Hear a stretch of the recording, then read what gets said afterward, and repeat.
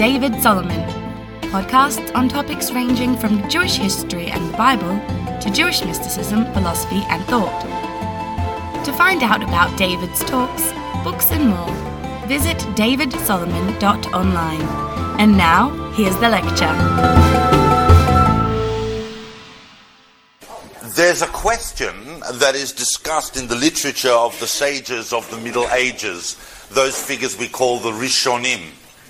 The question is, did the Jews fast during the Second Temple for the destruction of the first?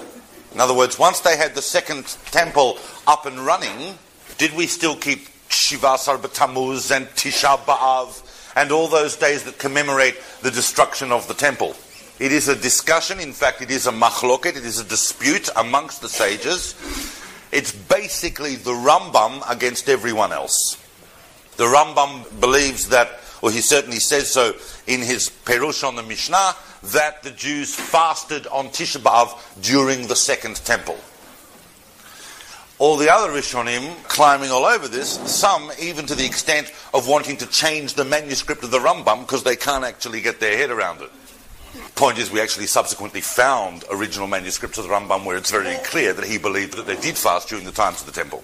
I'm opening with that point because in many, many ways the Second Temple never ever matched what was going on in the first, but in other ways exceeded the brief of the First Temple and did so magnificently. I'm hoping that tonight, I have spoken a couple of times before on Beit Sheni, on the Second Temple period historically in this room, probably a year or more ago. Tonight I'm not just going to talk about the historical framework, I really need to focus on the temple. I'm interested in the historical background, the historical framework. We need to understand the consciousness of what it means for Am Yisrael to have a temple. Please God, we will have a temple soon. In order to properly realize our potential as a people with a spiritual focus in a house of God on the Temple Mount in Yerushalayim, we have to understand what was going on in those two temples and the mind of the Jewish people and the circumstances surrounding it and the function of the temple and so on. So I'm going to look at the historical period, but I'm going to try and focus on the temple as much as possible. Why, say the sages, was the first temple destroyed last week? It was destroyed last week in this lecture, not what sages famously tell us that the first temple was destroyed because of Avodah Zarah, Gilui Arayot, which is, immoral, sexual depravity, and Shfichut Damim, the spilling of blood, meaning violent murders all over the place. Now, we saw that when we looked at the first temple. Avodah Zarah Haya, Gilui Arayot, there were plenty. In fact, most of the idolatrous practices that went on in the temple involved some form of sexual depravity, and there was no lack of shfichut damim. There was no lack of people getting up every once in a while and slaughtering everyone they knew. But the second temple, say the sages, was destroyed. Why? I'm not telling you anything you don't know. This is a learned audience, but I want to drive this further. Because of sinat chinam, groundless hatred. But let's look at the Second Temple. We're going to see that in the Second Temple, there was Avodah Zarah, there was Gilui Arayot, there was Shfichut Damim.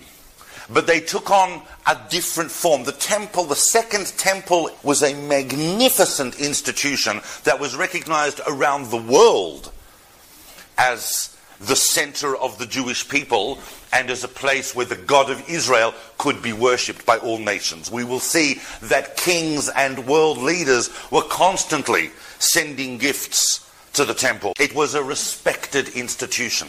We have to look deeper to understand. It's all very well, and I'm familiar, obviously, with the story of Kamsa and Bar Kamsa, as recorded in the Gemara and so on, but we need to look deeper at why Sinat Chinam was seen as an overriding theme throughout the Second Temple and what that means for us. Especially at a time now where we see certain sections of the Jewish world suddenly burst out with tremendous anger and tremendous hate. And we have to ask ourselves, why is this? And is there something between that and what is related to the Second Temple? Everybody knows that the Second Temple was a very, very fractious time. There are splits that happened in the Jewish world that are still with us. There are splits that happened in the Jewish world compared to which what's happening today is nothing. But we will look at this, and I want to go into some detail. Now, we're in exile in Babylon, basically, by the time I want to open this. The temple has been destroyed. We've gone into a dark exile. And then the Babylonians are not around forever. At the height of their power, they are vanquished by the rise of the Persian Achaemenid dynasty, starting with our chum Cyrus. Now, I'm going to do this timeline, and I'm going to very, very literally in seconds show you how the whole of Bayit Sheni is mapped, because I don't want to do that as I go along. People are going to get confused. I'm going to do it from the start, and then I'm going to go back and I'm going to show you that's going to be the end of Bayit Sheni. That's 70 CE. And this is going to be the proclamation of Koresh, which we put at -538. This is the classic picture framework that we have of Bayit Sheni. It's divided into 4 phases. Phase number 1, that's the Persian. Phase number 2, that's the Greek, or the Hellenic. Phase number 3, which is about exactly 100 years, that's the Hasmonean. And phase number 4 is the Roman. Once you grasp that picture, that's Bayit Sheni in an absolute nutshell. In exile, we are a demoralized people. We're a demoralized people in the Babylonian exile because our God has abandoned us, or so we think. We have some incredible luminaries. We have the prophet Yechezkel. We have the promises of all the other prophets. We have some tremendous personalities and figures, Daniel, and so on, in the Babylonian exile, but ultimately we are a demoralized people. It was astonishing to us, as it was to many, when Cyrus got up, having vanquished the Babylonians, and was told about a people that lived in Babylon and were in exile in Babylon, a people called the Yehudim, the Jews, who came from a land, a country called Yehudah. There are some parallels, but it's slightly different. It's not the case that Cyrus went, there's this people called the Jews. Mefuzar or Mefurad ben Ha'amim. What am I going to do with them? We have to solve the Jewish problem. Let's put them in Uganda. Let's put them in the Kimberley. Palestine. No. We were identified as a people with a land. We came from the land of Yehudah. That's why we were called Yehudim. Of course, we knew that we were called Yehudim from Yehudah because basically Yehudah was the tribal remnant of the whole of Am Yisrael. But we'd only been in exile for half a century, and Cyrus said, you can go back. The famous Cyrus cylinder that is still in the British Museum announces this to all peoples. But in a theme that is going to echo throughout the Second Temple period, Cyrus did this pretty much in conformity with an outlook about peoples and about gods. The God of Israel lived in Jerusalem. His people were in exile. They can go back and they can build the temple, not to become a political entity. This was not Zionism, even though some of our most magnificent literature comes from that period. Shir HaMa'alot B'shuv Hashem et Shivat Tzion Hayinu Kecholmim. We were so stunned, and we were returning to Tzion. Nevertheless, it was about Cyrus gave us permission to come back and build the Beit HaMikdash. Political autonomy? No. The reconstruction and restoration of the Melucha, of the kingship? No.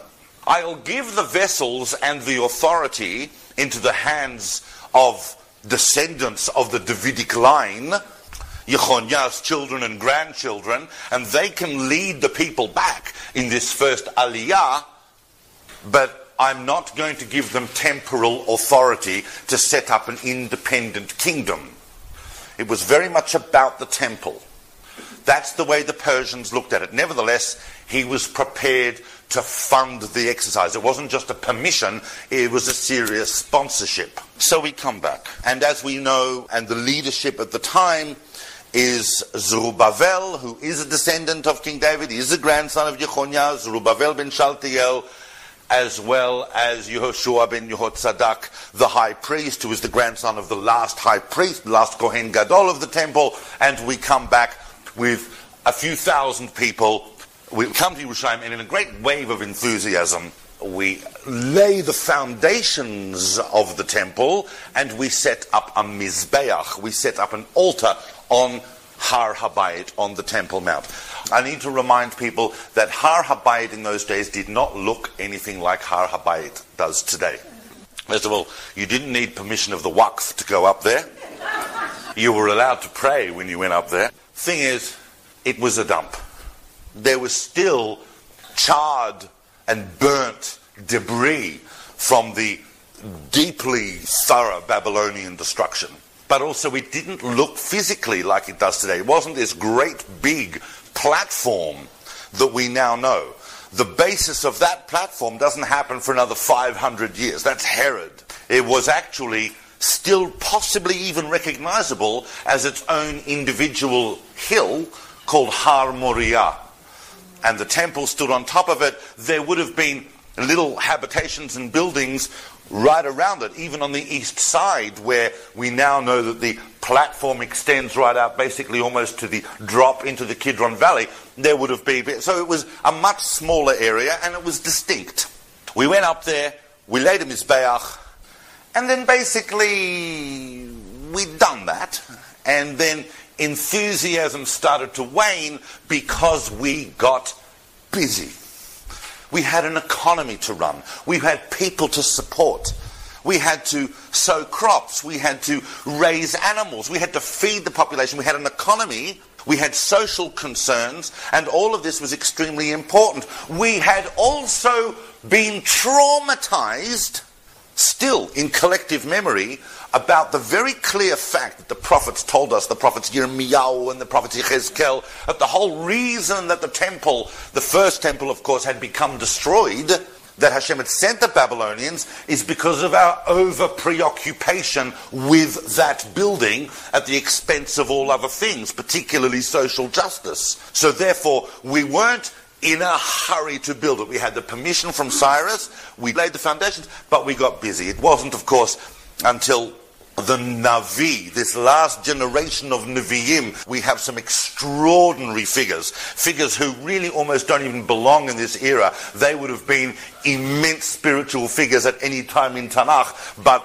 they come along, and that, of course, notably the prophet Haggai.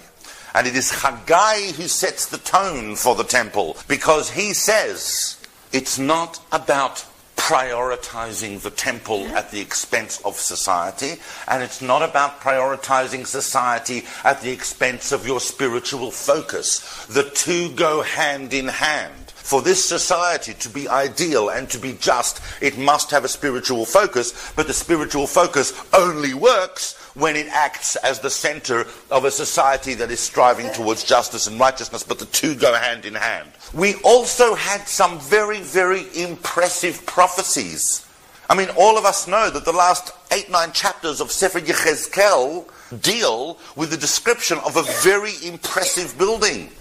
And there were promises from every prophet, from Yeshayahu right through, going, when you return and rebuild it, it's going to be unbelievable. That's the Messianic age. That's going to be incredible. All the nations and the whole world is going to say, baraboom. And it just wasn't happening. So we were going, well, if that's what the temple's meant to be, well, we're not there yet. We can't really build that temple that Ezekiel tells us is going to be built. So it's obviously not meant to be built. God, Hashem, says to the people through the Navi Haggai, you need a temple. You need a spiritual focus. Take a shtickle wood, go up on the mountain, and just build the thing. Ve'ertzevo ve'ekaved. I will like it. I'll be honored by it. It's okay. In fact, it is precisely that word, ve'ekaveda, I will be honored by it, that is missing a hey, that the rabbis tell us that hey stands for the 5 things that were missing from the second temple. That was another reason. We were a little bit disappointed. Some of us were so disappointed that we actually cried. And Hashem said, look, I know. Those of you who remember the first temple, I know. It was very, very special. You had the Ark of the Covenant, we had the Urim V'Tumim, the sacrifices went up by themselves. Then he had to just put something on the Mizbeach and baraboom. I know. The Shekhinah was very, very present. It was a totally different type of arrangement. But now, this temple will still be magnificent, and we'll see magnificent times, but it's going to be a bit different. Katzaf Hashem al avotechem. Katzev, says the prophet Zechariah, who is a contemporary of Haggai, and explains to the people that the Babylonian exile has, in a sense, requited the social justice sins of the people, particularly the non-observance of Shemitah.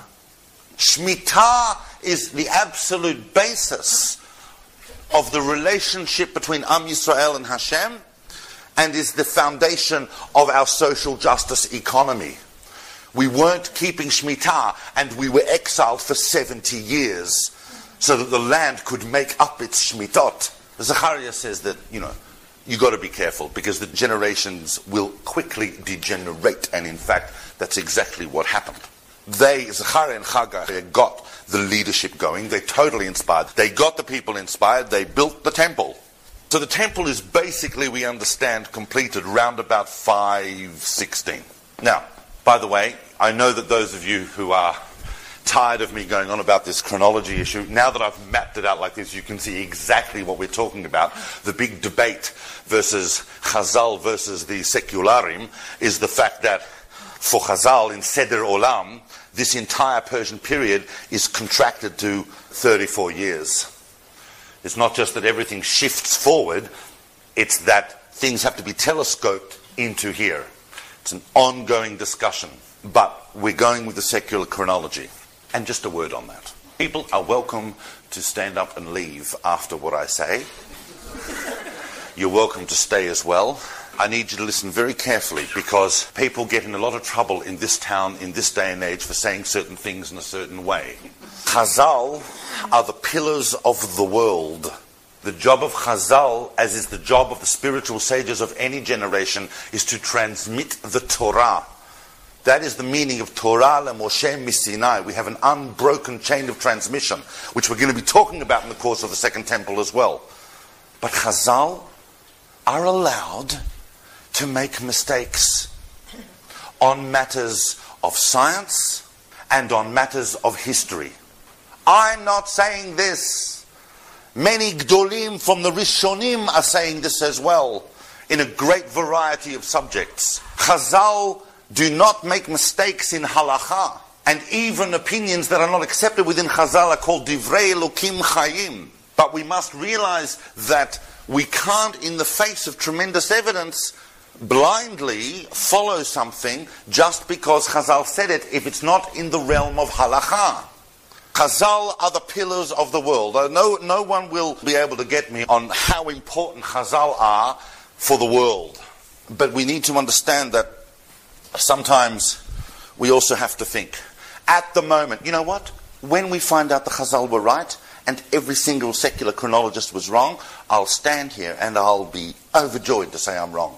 At the moment, the secular chronology looks like that's why I'm using it. I need to say that because there are some people who are still asking me, why am I using this? In our day and age, like now, I have seen other teachers intimidated by certain Das Torah views have suddenly switched their allegiance back to the Chazalic picture. I can do that with ease, but I don't want to because I'm holding out. I still believe that the evidence is stronger there. If you don't like it, write to me, tell me, or prove me wrong. Now, we build the temple at this period here. The generation devolves. We can't keep the high standards and promise that the expectations that were involved in the establishment of the Second Temple. The Second Temple, of course, by the way, we don't know too much about exactly what it looked like or how big it was. We know it was a modest building. In all likelihood, it was built from wood. One, because we have a prophetic verse from Haggai that tells the people to take wood and build it. And the second is that historians understand it was more likely to be built from wood. And that was part of the decree of Cyrus. He wanted them to build it from wood so that it wouldn't be difficult to destroy if he had to. Nevertheless, it was a modest building. The descriptions of the Beit HaMikdash that you will find in Masechet Midot, in Seder Kodshim, right throughout Seder Kodshim, you'll find things about the Beit HaMikdash, particularly Masechet Midot and Masechet Tamid. Those dimensions and descriptions we understand were the Herodian temple. That's a completely different picture. This, for the time being, was a modest structure. Now, I come back to what I said before. We were a religious entity. By the way, Yehud, as we were known in the Persian Empire, was not a terribly big area. The southern border was Hebron. The northern border was Beit El. The eastern border was Yericho. And the western border was probably not much further than Beit Shemesh. We weren't a particularly large entity. We were independent because, for the purposes of the decree of Cyrus, which was, of course, subsequently confirmed by Darius shortly, a few years later. One of the reasons, of course, that Darius had to confirm the decree was because we came under local pressure. The Samaritans, who, God bless them, have had an intertwined and interesting history with the Jewish people, came and said, "No, was machst du? What are you actually doing here?" And I said, "We got the decree of Cyrus. We're going to rebuild the temple." And they said, "Can we help? While you've been in exile, we've been busy worshipping the God of Israel. So, now that you come back to build the temple to the God of Israel, we'd like to be part of it." The Samaritans.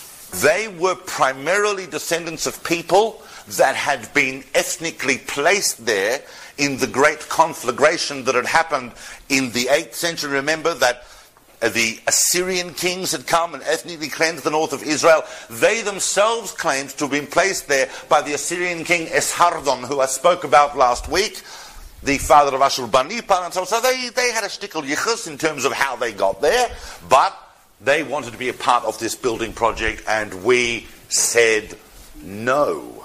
We said no because this decree was given to the exiles of Yehuda that were in Bavel. We understand why this temple is being built, because we understand why the previous one was destroyed. We are those that are subject to that process. We are the ones who still maintain the tradition from our fathers about what this whole temple represents. You go and build your own temple, but you're not going to be part of this project. And they didn't like it. They got very upset, and they started making mischief with the local rulers, and eventually we had to write back to the Persian ruler Darius to get a full confirmation of the decree of Cyrus, and that allowed the temple building to proceed. But that whole generation passes on and in a sense becomes degenerate. We fall into the old pattern of viewing the temple as some sort of locus of sacrifice. The Kohanim themselves, the priests themselves, are starting to get lax. You've got to imagine how magnificent it would have been in that generation when they first established the temple and they eventually dedicated, and they dedicated it with a lot of sacrifices, and the Kohanim would have come in. It would have been mind-blowing. It would have been magnificent to see the Kohanim come in their clothes and their purity after 70 years of exile. We also sacrificed on that day 12 goats to symbolize the unity of the 12 tribes of Israel. We still regarded ourselves as the greater people of Israel. But as happens, generations devolve. The Kohanim became lax. Many of the Kohanim were married to local women who were, for want of a better word, not Jewish. We have two massive figures that I know you're aware of. Ezra, who comes from Babylon, and he's followed by Nehemiah. Now, the whole story of Ezra and Nehemiah is fully contained in the books of Ezra and Nehemiah. It involves a project of restoration and consolidation. On the one hand, Nehemiah was given the task of organizing exactly what this, and by the way, this is reflective of how the Persians saw the whole project going on in Jerusalem. Jerusalem was an outpost colony of the Persian Empire. It had its own satrapy that sat in Syria. It was simply a temple project. It was a religious entity in this place called Yehud. Nehemiah was to organize it, consolidate it. He sorted out the walls. He divided up all the Kohanim into their proper stations. He basically enacted what was going to go on in the temple and what the order of things would be. But as part of that as well, and together with Ezra, they put a complete stop to intermarriage. It was in fact the threat of the possibility that the grandchild of the Kohen Gadol could become married to one of the descendants of one of the Sumerian tribes, that in fact was the catalyst for Nehemiah to introduce into Jewish life the idea, not everyone agrees, but a lot of people think it comes from Nehemiah, the idea that Jewish identity will be passed down through the mother. Originates from this period. But Nehemiah builds the wall. In fact, he builds the walls in 52 days with thousands and thousands of volunteers. It's a tremendous job. Ezra, on the other hand, affects a far more spiritual restoration. It's not so much physical. Ezra brings with him the primacy of the Torah. Ezra, who has held back in Bavel until his own teacher, Baruch ben Neriah, passes away, comes to the land of Israel and re-establishes the Torah as the central value in Am Yisrael. He has the Torah read several times a week publicly. He institutes all of those facilities. However, he also, and very importantly, and I don't need to go on about Ezra because many are very familiar with his role, but he sets up an institution called the Anshe Knesset Hagdolah, what they call the Synagogue Megale. We don't know a lot about the Anshe Knesset Hagdolah. I can hear people saying, Look, the Anshe Knesset Hagdolah were traditionally ascribed with having established the tefillot that we now have, certainly the Amidah and the order of service. They made many other enactments. It was 120 people. That's why today the Knesset is 120 people. That's the Knesset Ketana. The Knesset Gedolah was, some historians are a little bit hazy about exactly when it was, but it was certainly parliamentary in nature. They enacted things, and they had to, because we've moved into a different phase of history. If you go with the Chazalic view of this period, and everything becomes contracted into here, then the Anshe Knesset Hagdolah really lasted maybe one, maybe two generations. But in fact, this view shows that the Anshe Knesset Hagdolah is predominantly responsible for over 100 years, maybe 120 years of internal governance of the Jewish people during the Persian period. The Persian period here is famously known by historians as the silent period. We don't know a lot about it, primarily because we are an outpost. We're busy. We've got an entire economy and society we're supposed to be retransforming. We have got a temple in which we're focused. We're a small space. We don't have any political autonomy or authority whatsoever. We have a few diaspora communities that are interesting, but there are a couple of things we do know about this period, and I'm only going to touch on them because they're not directly related to the temple itself. Famously, and I've spoken about this before, but I'll mention it again because it's worth knowing, during this period we have another temple. No, this is another temple. It's not the first, it's not the second, it's just another temple. And that temple exists, of course, at a place called Yeb. And Yeb is today called Elephantini. It's on an island in the Nile near Aswan. It's called Elephantini because the shape of the island looks like an elephant's tusk. And we have one of the most famous archaeological discoveries of the 19th century, the Elephantini papyri, which is a whole series over about a century of letters. See, what happened was, we had a Jewish community in Egypt. We had a Jewish community in Elephantini. When the temple's destroyed, we go into exile, we come back, decree of Cyrus and so on. But Judaism is in a state of flux. We never had a diaspora before. We never had a diaspora. Go and ask someone like, Uzziyahu HaMelech in the times of the first temple, what do you think of the diaspora? He would say, what are you talking about? There are various theories of how Jewish communities ended up in Egypt And many theories believe that they were remains of mercenary troops that were sent by King Menashe to effect whatever it was they were doing in Egypt, and obviously stayed there. Right throughout recorded history, we have episodes where Jews are mercenary soldiers and they help various powers, and when those powers either lose or win wars, the Jews who are those mercenary soldiers say, this is a very nice place, I'll stay here. That happened in Egypt. We had a growing community and they built a temple. There are letters back and forth. What are we supposed to do on Pesach? How do we do this? What do we do that? Now, it's very clear also that the Kohanim, the priests back in Yerushalayim at the temple, were very, very unimpressed by this project.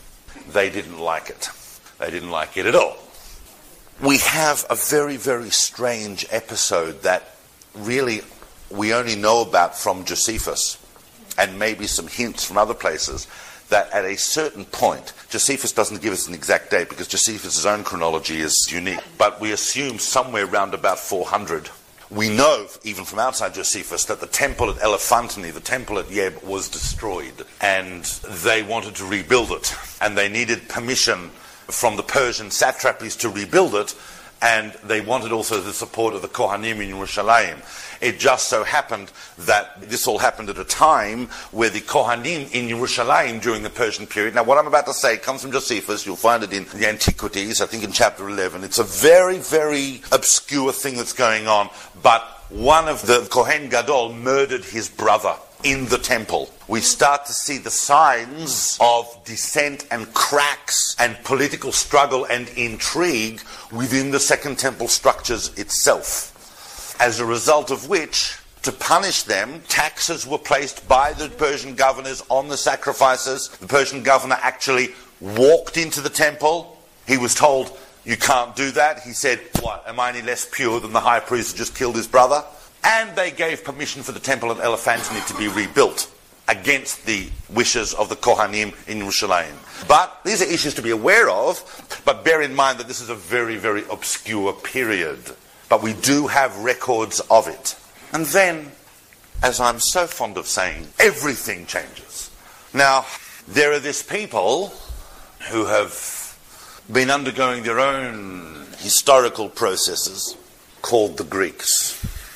Now, they'd already gone through a series of internal struggles and civil wars, and they also came up against the Persian Empire, and there have been battles and there have been skirmishes, but also the Greeks have gone on to develop not only themselves as a political entity, but undergo tremendous intellectual and cultural processes that give rise to an entirely new way of looking at the world. They had developed a massively different culture, a culture that saw themselves as enlightened politically, scientifically, artistically, philosophically, in every possible way. The Greeks were massive. Don't underestimate the Greeks. We all live in a post-Greek world. If it wasn't for the Greeks, there wouldn't be that light there. I know that's a radical statement, but the whole project of Western science really emerges from this Hellenic engagement with reality. I have spent on many occasions talking about the difference between Hellenism and Judaism. I'm not going to do that again. I'm going to try and summarize that. As you know, I'll get onto it in a second, because I just want to come back historically, because we're chuffing along. We've got the Second Temple. It's all contained. Persia is the world for us. By the way, what's been going on in Persia? What's the big religion in Persia by now? Zoroastrianism. Zoroastrianism, which more or less starts off around here, is already rising and rising, has affected several revolutions. By the way, as I'm so often fond of saying, Zoroaster is here, Buddha is here, Confucius is here, Socrates is here. So we're in the Second Temple, but the world is undergoing a tremendous intellectual and cultural transformation in a great variety of places. The Acropolis in Greece was built here. This, of course, is the advent of Alexander the Great. Alexander the Great completely changed the world. He completely changed the world. It's not just that he dominantly conquered everything in the space of about 10 or 12 years, he brought with him the whole Hellenic outlook. Now, as I said, I've spoken about Hellenism before, its contrast with Jewish perspectives and the Hebraic tradition. One of the things that I want to talk about that relates directly to Yerushalayim and the subsequent history of Yerushalayim and the temple is the fact that Alexander brought with him the idea of the Greek polis. Not the Greek police, the Greek polis, the idea of the city-state. Wherever Alexander went, his dream was to set up city-states all over the known world. He established several. Now, a Greek city-state is not quite a city, and it's not quite a state. It's something unique. That famous sentence that you all know from Aristotle that everybody likes to quote, man is primarily as a political animal, right? Really, if you read Aristotle, he actually says man is a being that lives in a polis. The ideal polis, says Plato, is about 5,000 people. And always bear in mind that 5,000 people actually probably means more like 50,000 because there's 5,000 people, but they're just men, free men, and on top of that you'll have, X amount of women, of course, and children supported by a massive underclass of slaves who don't count as people. So always remember that when they say an ideal polis is 5,000 people, there's probably about 50,000 humans living there. But the polis is a political entity in which people partake and realize their true nature through engagement with the political system. They have rights. This is where we talk about the birth of democracy. It's not really a democracy that we would recognize today. It is Greek democracy. It is the polis. Well, in fact, not even democracy as far as Aristotle, because Aristotle saw democracy as ruled by the mob, which is much closer to today. Alexander is establishing the polis everywhere he goes, but Alexander dies. His conquests, and remember, here's the Mediterranean, dazzling in pink. That's Spain, as you know. That's going to be Italy. That's Greece. That's Turkey. There's the land of Israel. Babylon, Persia. There's North Africa. So basically, Alexander conquers in around 330, between 330 and 320 BCE. Alexander conquers basically that. Well, even further, almost to India. Now, when he dies, therefore, his massive conquests are divided up famously amongst the Diadochi, amongst his generals who divide it up. They take care of his kids and they just divide it all up for themselves. We're concerned with two. We're concerned with Seleucus. Now, Seleucus takes that, and Ptolemy, who takes that, takes Egypt. Ptolemy, of course, is one of the Somatophylakes, one of the bodyguard, the 7 privileged bodyguards of Alexander, massive hero and soldier in his own right. Seleucus, who ended up to be Seleucus the First, Nicator, huge conqueror, would have probably gone down in history as a big dude even without Alexander. But those two of his biggest chaverim, they start carving it up. Each of them in their own way eventually perceived themselves as more than just a king. Each of them in a way made themselves divine within their own province. Each of them established their own dynasties. So in other words, in Egypt, for the next 300 years, all the kings are known as Ptolemy. I said Ptolemy to show you that it's written Ptolemy. So Ptolemy the First, Ptolemy the Second, Ptolemy, with the occasional queen known as Cleopatra. So you either had kings called Ptolemy or queens called Cleopatra. There were a number of Cleopatras. The famous Cleopatra is just the last Cleopatra. Then in here, you had a similar thing, certainly for the first while. There was Seleucus the First, Seleucus the Second, and so on. The Hellenic worldview was deeply pervasive in both of these realms, and we were totally stuck in the middle. It's not like we could align ourselves with one versus the other. They were both very, very frum Hellenic dynasties. The Hellenic outlook focuses upon external values, harmony, beauty. It is the search for things like truth. It is about what we can see. And the Hebraic tradition is much more about what we have heard. Shema Yisrael. Here, and what are we told to listen to? A concept that the Greeks didn't really have. The concept of good and evil. The concept of right and wrong. Their entire perception of the gods was different from our understanding of the divine. The gods were highly reified divine principles that were basically like human beings, only perfect. And they would come down and do their things and go up and do their things.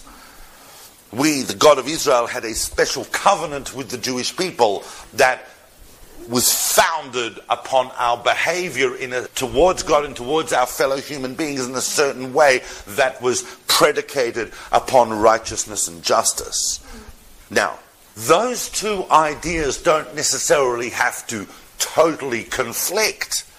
They can coexist, and they did coexist, and what we're going to see in the Second Temple is the massive attempt to synthesize those two ideas. But they are fundamentally different. A Greek person, when he wakes up in the morning, is very, very impressed with himself. His body, his mind, this body that can run around in the nude and do all these incredible things. It can swim, jump, climb, run, throw a spear. There is an ideal, magnificent physique that you can attempt to attain. There is an ideal for the human being, and in fact the human being, and even more specifically, man, is the central value of all things. And you know what happens when a Jew wakes up in the morning? Says Modeh, and then, groans a bit and goes off to daven. All right. But of course, the Greeks were very big in their polis about establishing certain fundamental institutions within each polis, whether it's the Lyceum, the Agora, the Gymnasium. All of these things had to be in place. I'm going into this so that you understand that when we came under the control of the Greek states, we came under tremendous cultural pressure. I'm not talking about children's stories here. All of us, when we were young, learnt about the Hashmonaim. We're learning about the story of Hanukkah. We think, they were Greeks. There was massive, massive pressure. This entire century here, from 300 to 200, about exactly 100 years, after Alexander, Ptolemy came in. By the way, when Ptolemy the First came in, it wasn't like, he just said, can I have the land of Judea, please? Now we're known as Judea. We were Yehud under the Persians. Now we're Judea under the Greeks. Can I please have Judea? No. Ptolemy came under the pretense that he was going to offer a sacrifice in the temple. Remember, that's what kings did. One of the conditions on which the whole of the Second Temple was decreed by Cyrus and subsequently by Darius was that a sacrifice would be offered on behalf of the temporal ruler every day. Ptolemy comes in, he wants to make a sacrifice in the temple. He enters in on Shabbat, and once inside the city, and once going towards the temple, his soldiers just wipe out thousands of people, and he takes Yerushalayim. Ptolemy was not what you and I would regard today as a nice person. He was a very, very big king historically, and he established the whole of the Ptolemaic Empire, but his taking of Yerushalayim was pretty much by force. But for the next 100 years, we are a basketball going back and forth between these two dynasties, the Seleucid dynasty and the Ptolemaic. Back and forth, most of the time in the grip of the Ptolemaic dynasty. That, of course, and not necessarily directly related to the temple, is the period under Ptolemy II, probably the middle of this century, that, of course, famously we create with the Ptolemies one of the most important and classically Hellenic documents of the age, which is none other than the translation of the Torah into Greek. This was a tragic day for the Jewish people. Please bear in mind, every time you pick up your Art Scroll translation and weep over it, that wouldn't exist. And I make no secret about what I think of the Art Scroll translation. All of you are aware of that. That the Art Scroll translation and its Chaverim wouldn't even exist if it wasn't for the fact that this plunge was taken during the Hellenic period, and specifically under the Ptolemaic request could we please provide them with a translation to Greek of our most precious cultural artifact? There are scholars, there are historians who speculate that it was actually an answer to some this will come as a massive shock, but during this period there were anti-Semites. Some of them, like the historian Matheno and so on, were saying that the Jews come from Egypt where they were kicked out by the pharaohs because they all had leprosy. So we were asked to provide our own account of all that, and we translated the Torah. All right? But that was the beginning of the end as far as the genuine coexistence, because we have paid for those translations in blood many, many times. The Torah was never meant to be translated. All right, I'm not going to get on my soapbox about Hebrew now, but by around the year 202 BCE, this struggle between the Seleucids and the Ptolemies comes to an end here, because the Seleucid dynasty finds itself a really big leader, an ambitious leader, a guy who wants to see himself as the rival of anything going on in the world. And of course, there is something going on in the world, because there's a new power, and that of course is Rome. Remember that one of the things that Alexander did, one of the massive things he did, was the fact that until Alexander, everything that we thought was interesting in the world came from the east. Apart from maybe Egypt to the south, but everything. Whether it was Assyria, whether it was Persia, whether it was any of our neighboring nations, everything came from the east. Suddenly, after Alexander, there's the west.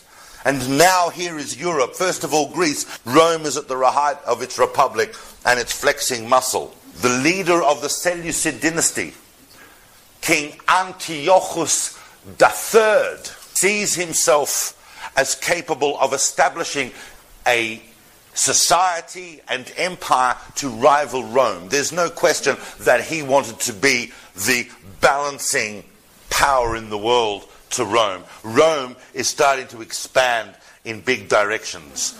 Hannibal, don't forget, Hannibal had tried, on behalf of Carthage to conquer Rome. In fact, when they beat Hannibal, he had to hide with Antiochus III. Antiochus III is a big supporter of the temple.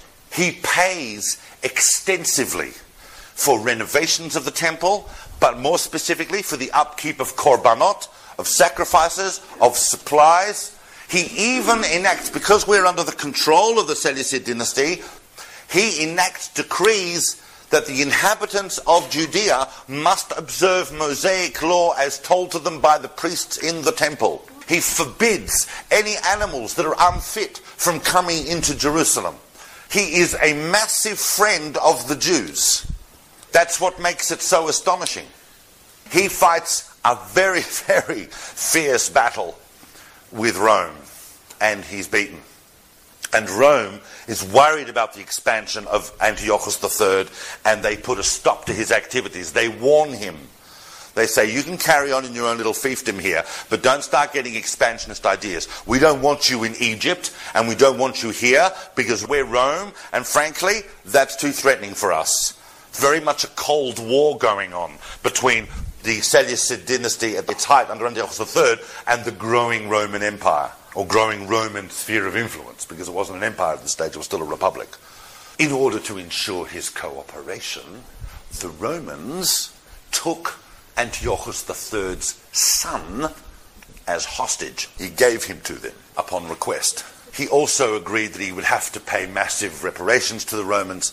Now, we can begin to understand the psychology of Antiochus IV by understanding the effect that it would have on you if you were given by your dad to your enemy as a hostage until he could afford to buy you back. Eventually, Antiochus III is killed. He's killed because he has to find a way of paying the Romans the immense amount of money that he had promised them, and he starts looting temples all over the place, and eventually that's not an exercise that is conducive to someone's health, and he is killed in Elam in northern Iran, robbing a temple there. Or I suppose we should be grateful he didn't come and rob our temple, but he robbed a whole lot of other temples.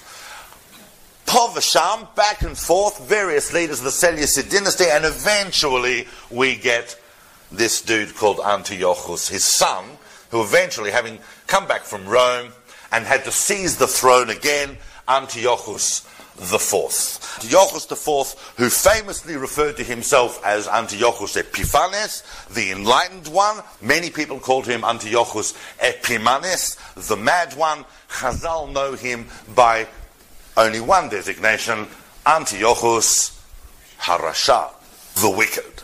It is amazing. The Antiochuses had a policy of religious toleration everywhere. Antiochus IV's decision to eradicate Judaism is unique. It's not that Antiochus IV was running around here, there and everywhere trying to Hellenize everyone. It was specifically located against us. And it happened here for a variety of reasons, but primarily he had made an expansion into Egypt, and the Romans had said, just like we said to your dad, no. And he was very, very upset. And on his way back, he decided he would take out his anger on the Jews in Jerusalem. And he established the Acra, which was a garrison of Greek soldiers, Seleucid soldiers of Greek inclination, and he turned Jerusalem into a polis. In fact, it was no longer called Yerushalayim, it was called Antioch. I know there's another Antioch up here, the famous Antioch, but this was Antioch at Yerushalayim. That, of course, was a very, very bad thing. As far as we were concerned, our entire spiritual and cultural identity was literally being ripped out from underneath us. The famous stories back and forth, the tremendous corruption and Hellenization of the priesthood. Bekitzur Nimrat, in tremendous brevity, we got to the situation, as you know, where two high priests are vying with each other for the job and vying for Antiochus IV's appointment of them as high priest. Jason and Menelaus. It does sound like a Homerian epic, but that's actually what their names were. Jason goes and says, if you make me high priest, I'll build you a gymnasium in Jerusalem. Fine, you be high priest. Menelaus comes along and says, gymnasium, schmimnasium, you make me high priest, and I'll basically open up the doors of the temple treasury to you, and you can have as much as you want. So Menelaus comes in.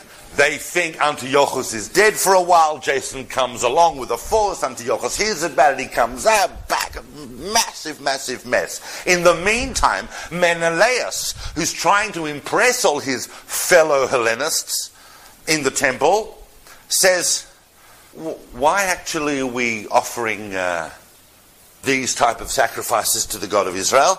Pigs are perfectly good animals. Let's sacrifice pigs. Now that we're sacrificing pigs, why are we actually sacrificing these pigs to the God of Israel? Why don't we sacrifice pigs to Zeus Olympus? So we arrive at the situation in around 166, 165, where the temple is being used to sacrifice pigs to Zeus Olympus. It's not entirely kosher. And of course, the massive rebellion. I want to tell you something. Everybody's familiar with the Hasmonean rebellion, which of course started in Modi'in, and Matityahu, Kohen living in Modi'in, he's got some sons.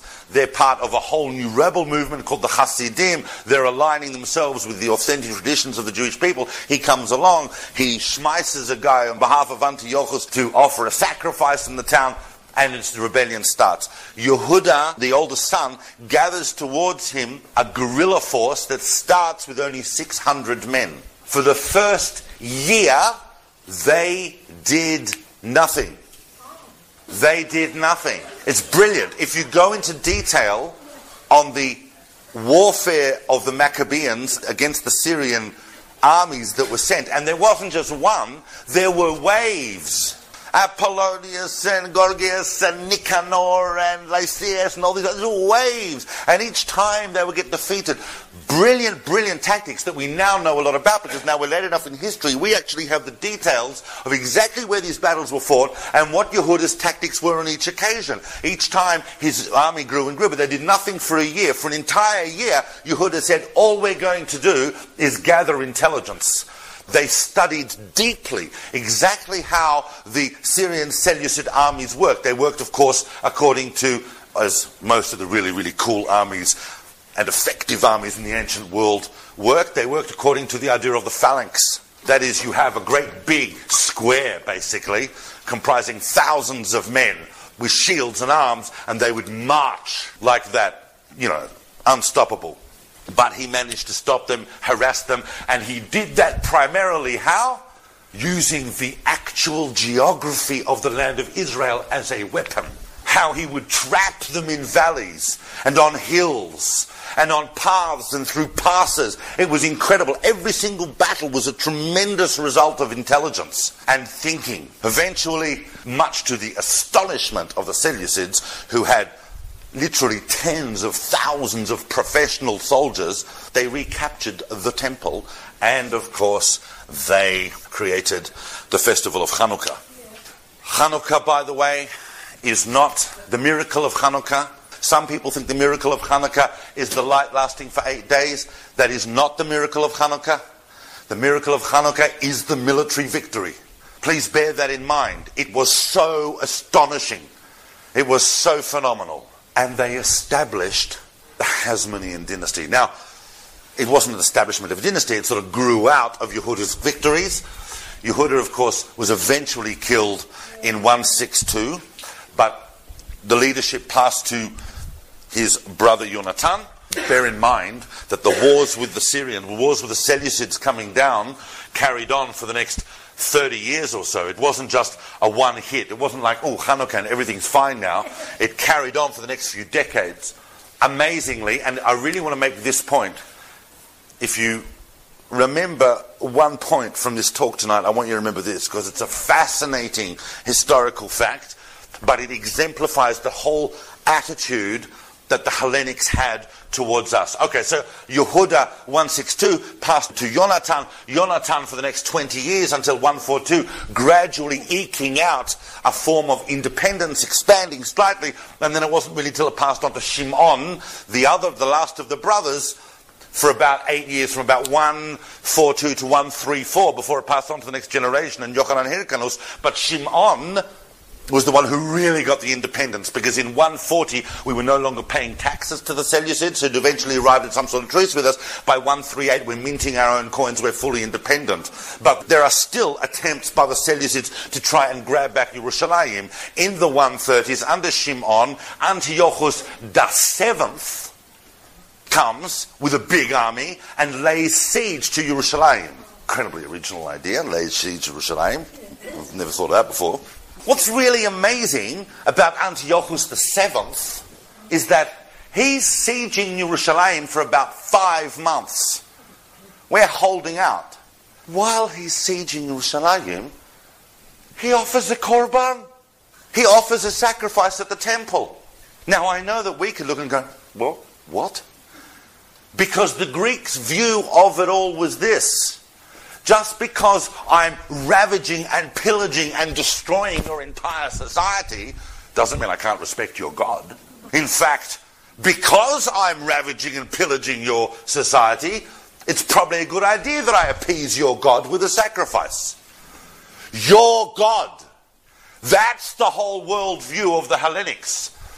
We are Yehudim. We come from a place for Yehudah that Cyrus was told about, where this people was given a project to bring to the world the idea of a universal monotheism that demands ethical and moral behavior.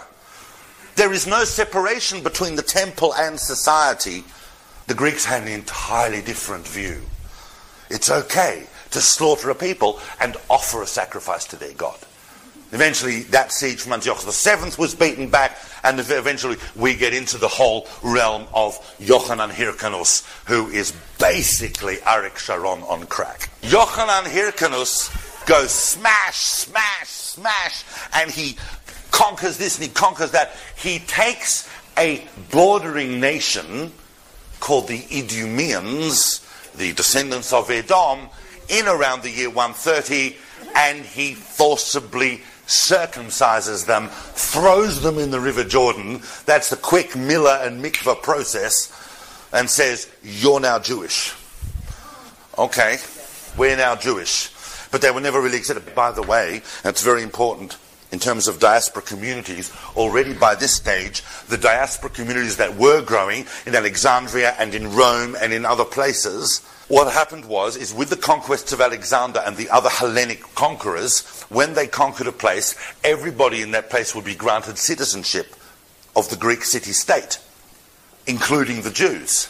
But that didn't apply to people who arrived afterwards. So after a while, you would develop primary and secondary populations of Jews within places, some of whom were citizens, some of whom weren't. This started also to cause discontent within diaspora communities. Similarly, when the Idumeans were conquered, they were made like a sort of second-class Jews. They might have even been warned that if they don't keep mitzvahs, their conversion will be revoked.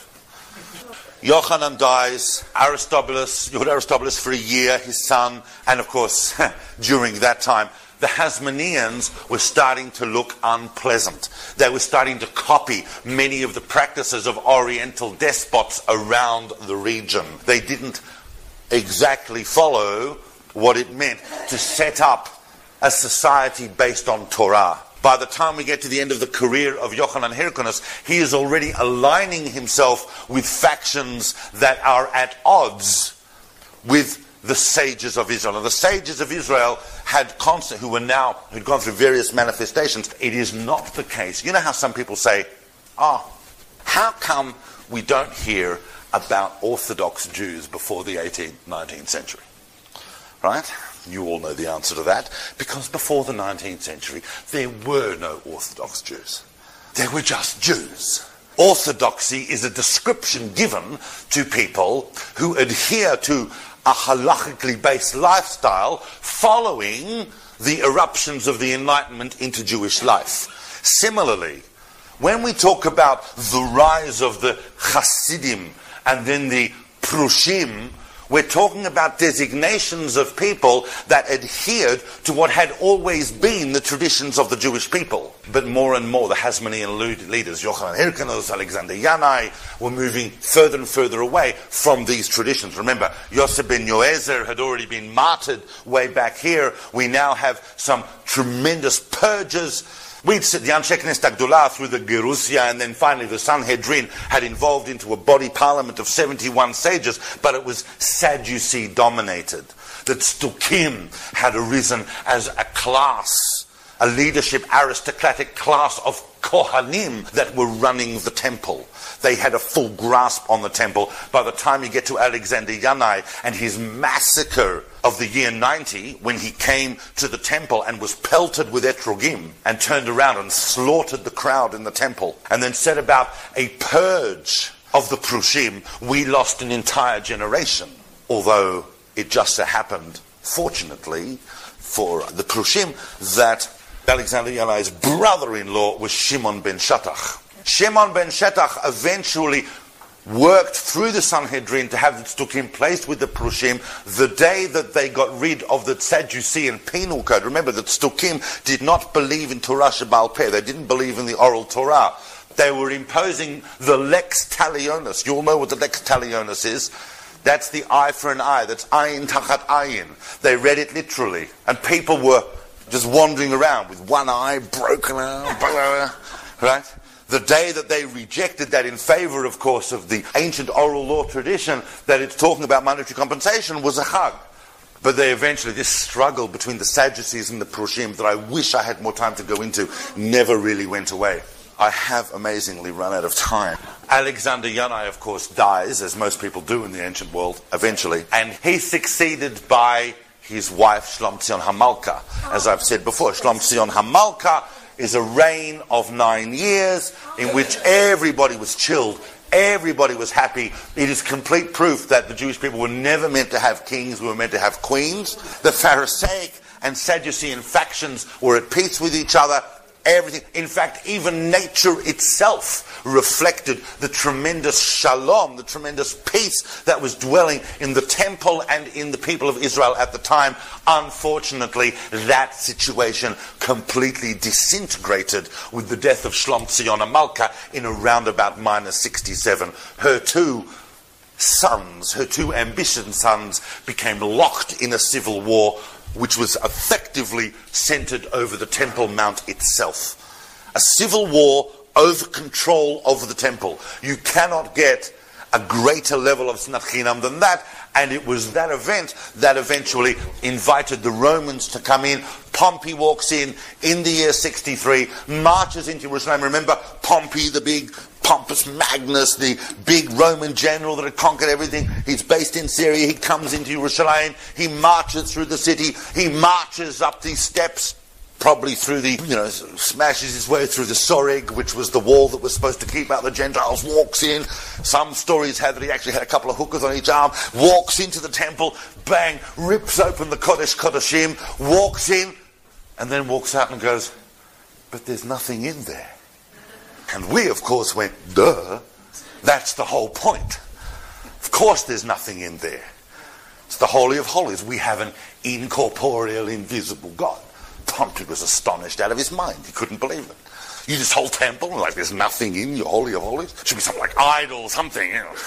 Pompey, of course, decides in favor of Yochanan Hyrcanus, and Yochanan Hyrcanus has an assistant who is ruling, one of his councils, big guy, descendant of the Idumean conversion, who is here, who is Antipater, sometimes called Antipater, and he, of course, is a powerful ruler. He has a son, his son, who is running around in the Galilee, making a nuisance of himself, eventually summoned before the Sanhedrin because he's wiped out quite a few too many people and he's called to account. And the Sanhedrin actually decides that the young Herod, who's only about 25 years old now, is worthy of the death sentence. And then they all go, oh no, but we can't do that because his dad's a really powerful figure and we're going to bring trouble upon ourselves. It was Shammai who stood up and said, you cannot afford not to apply the law because it will come back upon you.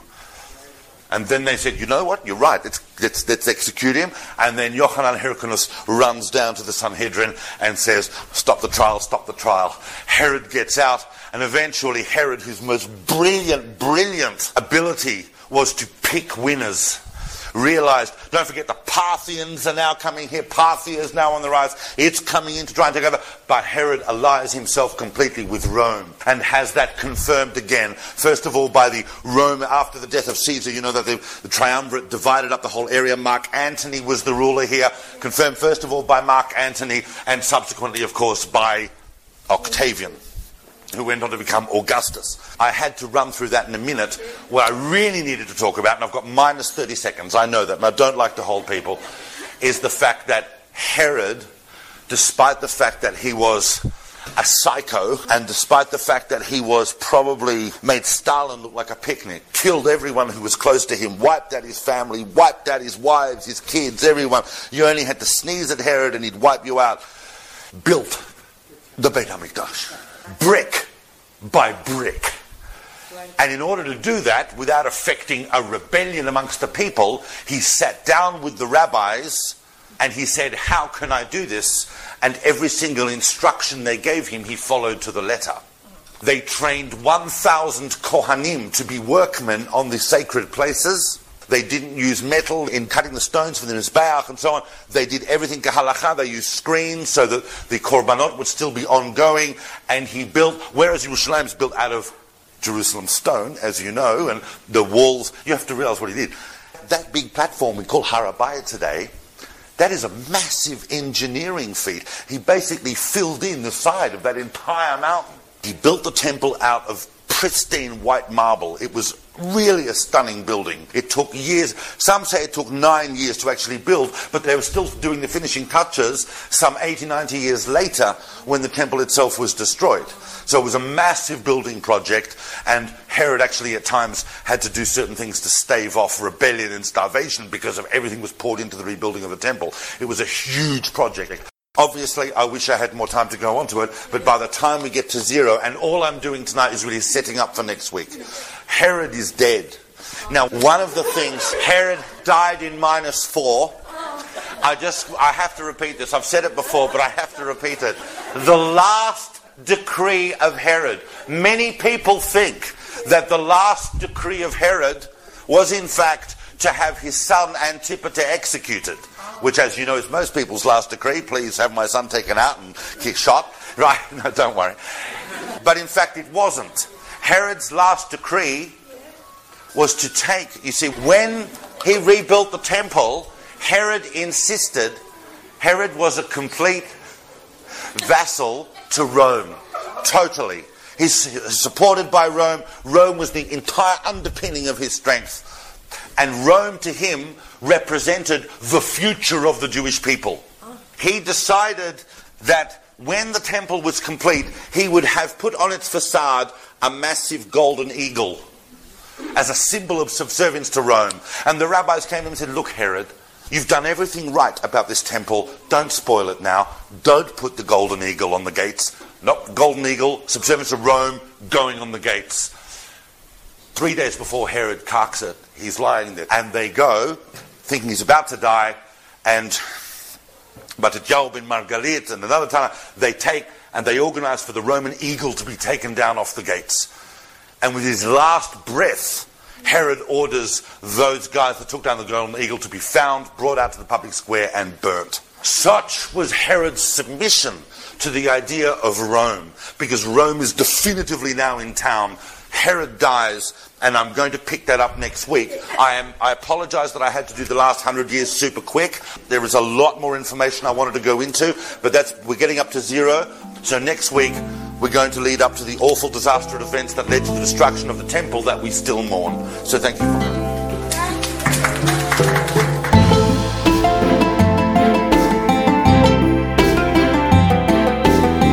Thank you for listening. To find out more about David Solomon's books, recordings and classes, or to support his work and teachings for just a few dollars a month, visit davidsolomon.online.